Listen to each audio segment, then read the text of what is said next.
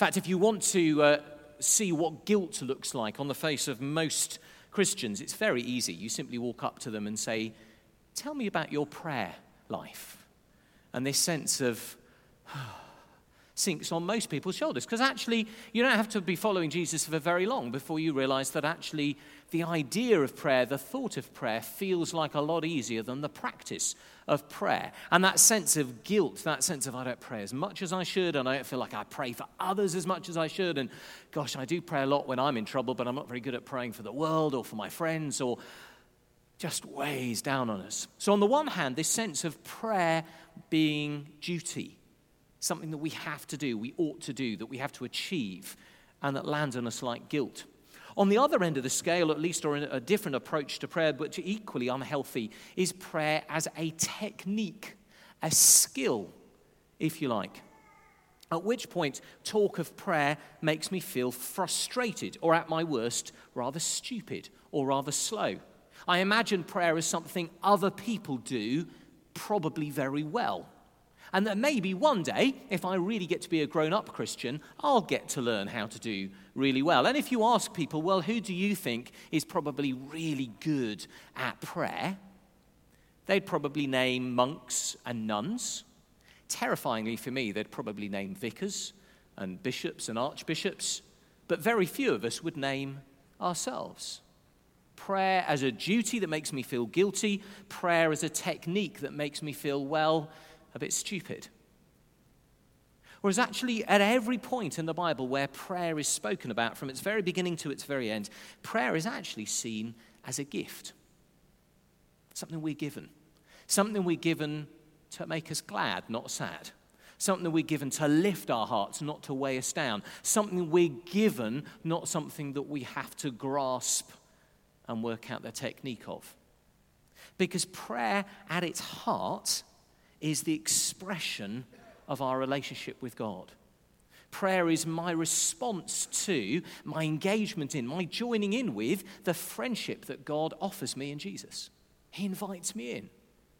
He says, I want you to know me as I know you. And just as every friendship has at its heart communication, sometimes using words, sometimes not using words, sometimes face-to-face, sometimes at great distance, our relationship with God has at its beating heart this gift, this wonderful gift of prayer. What we've tried over these last few weeks is we've not even come close to scratching the surface of the wonder and the mystery of prayer. But what we've tried to do is to look at it from all sorts of different angles, through passages in the Old Testament, passages in the New Testament, and ask this question, well, what does it look like when we pray? What does it sound like when we pray? Why do we pray? What's at the heart of it? And we come this week, as we come to the end of our series on prayer, and as we dive into Advent fully and get ready for Christmas over the next 2 or 3 weeks, is we come to this astonishingly rich few sentences in the middle of an astonishingly rich few paragraphs of Jesus speaking to his friends, the disciples, right towards the end of his life. Him preparing them to be, as they would feel, left. Beginning of John 14 is a passage we often read at funerals. In my Father's house are many rooms. If it were not so, I would have told you. I'm going there to prepare a place for you. And you find Philip and the other disciples getting very confused, very worried. Hang on, Jesus. We've been with you these last 3 years. We've loved being your friends, this communication we've had, talking to you, you talking to us, us learning from you, seeing what you're doing things with you. And you're saying that you're going. You're leaving us behind. What are we to do? And how do we know God if you're not going to be here? Who are you? Where are you going? What are you doing? That's the context into which these few verses that Helen read for us lands. And what Jesus is saying to them is that actually if you're to get your heads and hearts around what's about to happen, then right at the heart of that is this gift of prayer. And if we're to get our heads and our hearts and our lives around prayer, it seems to me that what these few sentences help us to do is to understand at the heart of prayer who Jesus is and who we are. On one level, very simply, that these few sentences we've had split into two halves. Understanding who Jesus is, and therefore how and why we pray, and who I am, who you are, who we were made to be, and therefore how and why we pray. And in the heart of that, if you like, as the one who joins those halves together for us in our experience, is God's gift of his Holy Spirit. So this question, who is this Jesus? Now, for Jesus' friends, that was absolutely the question above all questions. Here was this man they'd followed for 3 years, some of them, day and night. They'd traveled around countryside that they'd never visited before. They'd seen things happen they'd never experienced before. They'd seen healings and risings from the dead and feeding of the thousands. They'd seen him speak with authority. They'd seen him speak with challenge. They'd seen him treat people with incredible, exquisite grace and love. And all the while, this question ticking away in their hearts and minds, who is this Jesus? Who is he? Is he just a rabbi, a religious teacher to follow? Is he somebody who will one day sort of sit up there in the hierarchy, be leading the temple, or maybe he's going to come and actually throw out our oppressors, the Romans. Maybe he's going to lead us in rebellion. Who is he? What's he here to do? And what Jesus says to them at its heart is to say to them, actually, I'm the one who makes God known, in whom you meet your Father in heaven, through whom you get drawn into friendship with God himself. Verse 11, he says to Philip, who has asked him this question, show us the Father, back in verse 8. Show us the Father, show us God. Everybody wants to know God. If there's really a God, how can we know him? Please, Jesus, before you go, just help us out with this one thing. And Jesus' response is, oh, really? 3 years with me and you still don't get it? 3 years with me and you still think I haven't answered that question? 3 years with me and what you don't see is that actually when you meet me, you've met God. Verse 10, don't you believe that I am in the Father and the Father is in me? Verse 11, believe me when I say that I am in the Father and the Father is in me. Who is Jesus? He's the one who makes the Father known. You know, the Christian faith is unique in so many ways. But one of the ways in which it's unique is this astonishing, outrageous, on the face of it, thoroughly ridiculous claim that in Jesus we don't just find out about God, nor do we just find how to live for God, that actually in Jesus we meet God. That Jesus wasn't simply a prophet sent to tell us important things about him, nor was he simply a religious leader sent to show us a better way to live, nor was he a philosopher helping us with better ways to think. He was actually Emmanuel, God come to be with us. Not simply a signpost away to God, but God himself come to be with us. So who is Jesus? He's the one who makes the Father known by saying, meet me. Hear what I say. You hear God's words. See what I do. You see what God is doing. And that meant that as Jesus came, he came to do what his Father was doing. He came to bring in a new kingdom. God's kingdom. God's kingdom being the place where what God says is done. The rule of the king, the one who rules the universe, seen, lived out, spoken out.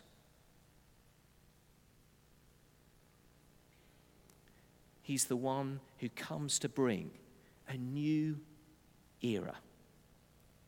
And that means that when he returns to go and be with his Father, after his life and death and resurrection and ascension, this time that Jesus is pointing ahead in their lives, just a matter of days, when he goes to be with his Father in heaven, there is a new era that dawns.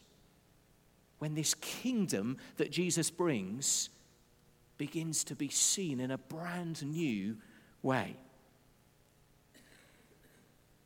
Verse 12, I tell you the truth, anyone who has faith in me will do what I have been doing. Now, what's he been doing? He's been doing the will of the Father. He's been living out God's life amongst us. He's been speaking God's words. He's been doing God's actions. He's been bringing in the kingdom. And he says, when I go and sit with my Father in heaven, you will get to go on doing what I've been doing. You'll get to live out the life of God in God's world. You'll get to speak God's words. You'll get to do God's actions. And then we trip up over the second half of verse 12. You will do even greater things than these because I am going to be with my Father.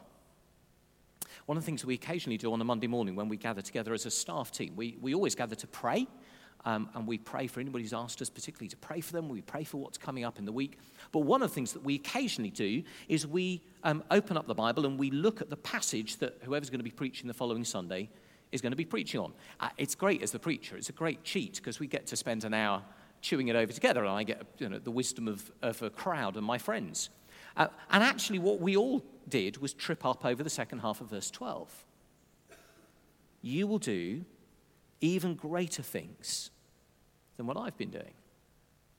Now, it's worth just pausing because I think actually this opens a door for us on what Jesus is saying. On the face of it, it sounds patently absurd. When you start adding up the things that have already happened in John's gospel by this point, and then add to them all the things that happen in all the gospels that Jesus has done, it is, you could actually say, impossible to imagine things that are greater than those things that Jesus has been doing. I mean, Jesus raises the dead. So how is it possible that you and I do things even greater than those? Well, I don't think, for a start, that it is simply Jesus saying, you're going to do even more spectacular things than me. For a start, Jesus showed no great interest in the spectacular. He did things that were spectacular, that they were always a means to another end. And he wasn't very interested at all. In fact, the opposite, in trying to gather crowds around and say, hey, look at this trick. Actually, Jesus wasn't like that at all. Nor does it mean, and the way that John has written this makes it pretty clear, that he doesn't mean simply you're going to do more stuff than I did because there's more of you. There would have been a different way of writing that. The clue is actually in what he says, as always, right there in that verse, the because. You will do even greater things than these because I am going to the Father. My sense of this is that what Jesus is saying is you will go on saying the things that God is saying, doing the things that God is doing, but you're going to be doing them in a whole new era. No more will this be God's hidden work happening, if you like, behind the scenes, growing like a mustard seed, simply hidden out of sight. Now I am going to be sitting on the throne with my Father in heaven in the new age that is to come, but is already coming. And in that new era, what you're doing, in that sense, will be even greater. In other words, don't worry about me going back to be with my Father. It's a really good thing. I'm going to be sitting on the throne of heaven and earth. You are going to be living out God's life in his world. Look forward to it. When you bring those two things together, we suddenly start to see what prayer is and what it isn't. You see, when we remember that Jesus is the one in whom and through whom we meet God, that Jesus is the one in whom and through whom God acted amongst us, and now that through and in Jesus, you and I go on living out the life of God in his world, prayer sits right at the heart of that as the way through which we're able to do what he's called us to do. In other words, prayer isn't simply this tool over here I use for getting what I want. Prayer is my communication with God that puts me in the place to do those things that he's called me to do, to speak those words that he's given me to speak, to live out that life of the kingdom that Jesus has made possible. Verse 13, I will do whatever you ask in my name, so that the Son may bring glory to the Father. So when Jesus was on earth, his aim was to bring glory to God. This was God amongst us, showing us who the Father was. And now he's gone back to be with his Father in heaven. Our aim in prayer is exactly the same. I don't know if you've ever heard this phrase before. I will do whatever you ask in my name. I don't know whether your favorite car is a Ferrari, a Lamborghini, an Aston Martin. I'm an Aston Martin man myself. Not that I've ever owned one, and I doubt I ever will. But, I could, you said, Richard, imagine a car. It would be a British racing green open-top Aston Martin. It's worrying how quickly I can tell you that, but it's just there. I can just visualize it. I will do whatever you ask in my name. Now, I believe the Bible. I believe the Bible's true in what it tells me. I believe Jesus. So why is it that if I prayed a prayer, Jesus, we've got a bit of a clapped-out, decade-old, got a bump in the bumper Mondeo estate, and it's a bit clunky and a bit old and a bit rubbish. I really, really, with all my heart, would love a British racing green open-top Aston Martin, preferably a new one, but I'd settle for a second-hand. In Jesus' name, amen. So it's quite dangerous standing underneath that. Now, you know that that's how absurd. We know that that's ridiculous. It doesn't take a degree in theology to know that's not what Jesus meant. But here's the point. When Jesus says, in my name, what he's saying is prayer has to do with me, with Jesus. Prayer has to do with joining in with what Jesus did and is doing. Have you ever seen those placards at rallies? Not in my name. Yeah? What that says is, don't you dare claim to be acting on my behalf. Don't you dare. Not in my name. When I pray in Jesus' name, what I'm claiming to do is to say to Jesus, I want this on your behalf. I want this on your behalf because this thing I'm praying for is me joining in with what you're doing, bringing the kingdom of God, the rule of God, speaking his words, living out his actions. This is prayer, to join in with the work of Jesus, his life in me. In other words, in Jesus' name isn't the Christian equivalent of abracadabra. Like, if I say it, everything works out. It's not a magic formula. It's a reminder that prayer is joining in with the life of God. And so, of course, if I simply put me at the heart of the universe and I pray, Jesus, I'm afraid, for our own sake and the sake of the world, has to say to us, not in my name. Now, sometimes, with the best of motives and the best of hearts, I'm praying what I am sure is surely what God wants, sure is what Jesus wants. And there are still times when God has to say no, or wait, and not yet. But this reminds me that actually it's not because he's callous or indifferent to my prayer. It's because he loves me and he wants me to be thoroughly joined in with what he's doing, not just with what I think he's doing. In other words, Jesus isn't simply the one who answers my prayers, I will do. He's the reason for my prayers in my name. Now, don't let that stop you praying. Quite the opposite. Jesus copes very well with us getting it wrong. Just like the perfect parent, he'd much rather we were talking to him, getting it wrong, and learning from the experience than not talking to him at all. Wouldn't it be awful if we decided, well, I can't possibly pray that because it might not be right? Actually, God is the perfect parent. He loves us to come to him. He loves us to tell him what's on our hearts. But we do so in humility. We do so saying, do you know, not my will, not what I think, but what you think. Not what I want, simply, but I want to want what you want. And that neatly segues, if you like, into the second half of what we hear Jesus saying. Because all of that feels like a pretty tall order.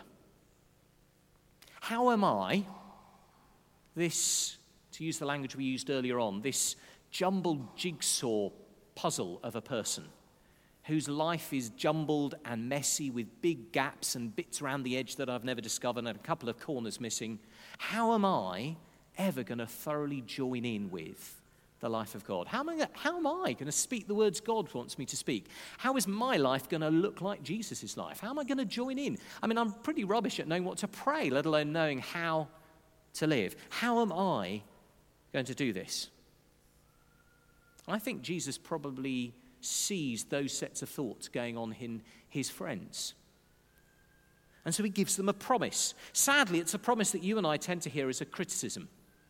It's often the way. Verse 15. If you love me, you will obey what I command. Now, I take that as a promise, not a critique. He's not suddenly flipping the whole of Christian theology on its head and saying, actually, you've got to obey me, because that's the way that then we get to have a relationship. It's much more full of promise than that. What he's saying is, start with loving me. Start with that response of love to my love for you, and then you will obey my commands. As you love me, so the overflow of that love will be speaking God's words, doing God's actions, joining in with what God's doing. In other words, it is all about relationship. It's all about belonging. It's all about responding to what God has done for us. That's the beauty of verse 18. I will not leave you as orphans. I will come to you. You're going to belong. You are my daughters, my sons. You belong to my family. It's about relationship. The heart of prayer is simply that expression of friendship, relationship with God. But still, how do I do it?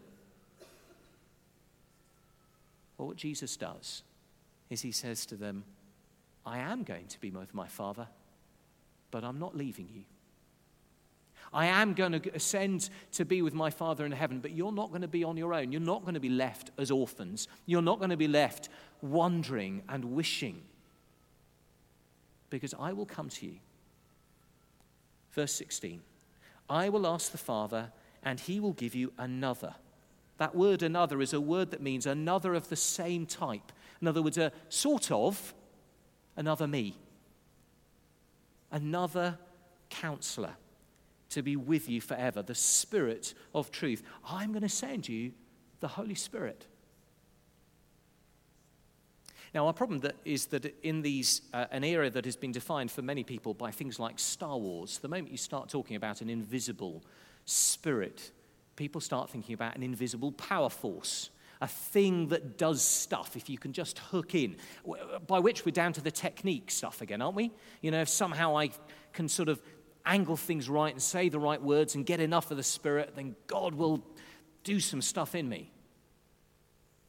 Actually, the Holy Spirit is always portrayed in personal terms. God himself come to be with me. Some English translations use this word counselor.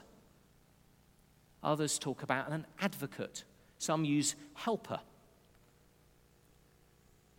The word that John uses, actually, you could translate as well, and this is what I love. It's a bit clunky, I think, to stick in a translation, but the one who is called alongside us. Called alongside us. Parakletos. Para, something to do with alongside, like that word parallel. Kletos, something like that word klaxon, that call. The one who is called alongside. Isn't that a beautiful phrase? And if you're going on a difficult journey, if you're walking into work tomorrow morning and it's going to be tough, if you're dealing with your children late at night and it's tough, if you are just at your wit's end to do with money or your job or your family or your future, wouldn't it be just stunning to know that God calls alongside one to be with you? Come on, be with them. The Holy Spirit is the one called alongside us as counselor, helper, advocate. We're not on our own. We're not left as orphans. We are accompanied through life. The one who makes Jesus known in our lives, the one who brings us to the Father, the one who helps us to pray, the one who helps us to know that we're heard, the one who helps us to hear God, the one who makes faith real. in us. That's God by his Spirit, the one who helps us join in the work of God. The world cannot accept him because it neither sees him nor knows him, but you know him, for he lives with you and will be in you. I will not leave you as orphans. I, says Jesus, I will come to you by my Spirit. So here's where I want to land our term on prayer. Prayer is my response, my joining in with that friendship with God that he calls me to in Jesus. Prayer is that way by which I join in with the work that God is doing to bring his kingdom in, to remake, if you like, that broken, jumbled jigsaw of this world, to put the pieces back together, not just in my life, but in my community, my family, the world in which I live. And as I pray in Jesus' name, what I'm praying is that God will use me and will be at work in his world to put the pieces back together as they're meant to be. But I'm not somehow sent off on this journey on my own. Jesus doesn't stand there, if you like, at the start of my life and say, off you go, Richard. See you who and ever many decades' time. Do a good job. Be good. Pray lots. Be a nice person. See you at the end, and we'll see how you've done. That's religion. That's not faith. What he says is, off you go, Richard, and I'm coming with you. By my Spirit, the called alongside one, the one who will help you to pray, the one who will transform your life so you speak my words and live my life and draw others to know me. So if you're somebody that has ever said yes to Jesus, that was the Holy Spirit's work in you. If you're somebody who has ever sensed the presence of God in worship, or in the dead of the night as you've been with your kids, or in a moment in work where you've spoken those words and thought, gosh, that went right. Where did that come from? How did I know? That's the work of the Spirit in you. And every day of my life, I say to God, fill me afresh with your Holy Spirit. To use terribly clunky language, I know that I leak. I need him to fill me each day. I know I put more of myself in his place each day, and I need to say to him, Jesus, I don't want to live this life as an orphan. I don't want to live this life on my own. I wasn't designed to. Fill me afresh with you. In a minute or two's time, we're going to respond with song. And then we're going to respond as we share communion. But just for a minute or two now, we're going to be still. And I want to give you a chance, if you like, to respond to what you've heard. We don't always do this on a Sunday, but just for a minute or two. And in that quietness, you may simply want to think about what you've heard. Think about how you're responding. If you're somebody who's been following Jesus for years, then maybe you already know what this is, to simply say to Jesus, fill me afresh. We'll say it again. Invite him by his Spirit to fill you afresh. It doesn't come conditionally. He always answers that prayer. And if you're somebody who's never said to God, I don't want to live my life on my own. I'm not really sure about all of this, maybe. I haven't got all the answers. I couldn't even answer all my own doubts. But I don't want to live this life without you. Then why not take a chance? Why not ask him to come and start putting the pieces back together in your life, and to fill you with the Spirit of Jesus, and to help you to respond to him? I'm not going to put words in your mouth. You say in your quietness of your heart what you need to say to God. And we're just going to take a few moments to be relatively still and relatively quiet.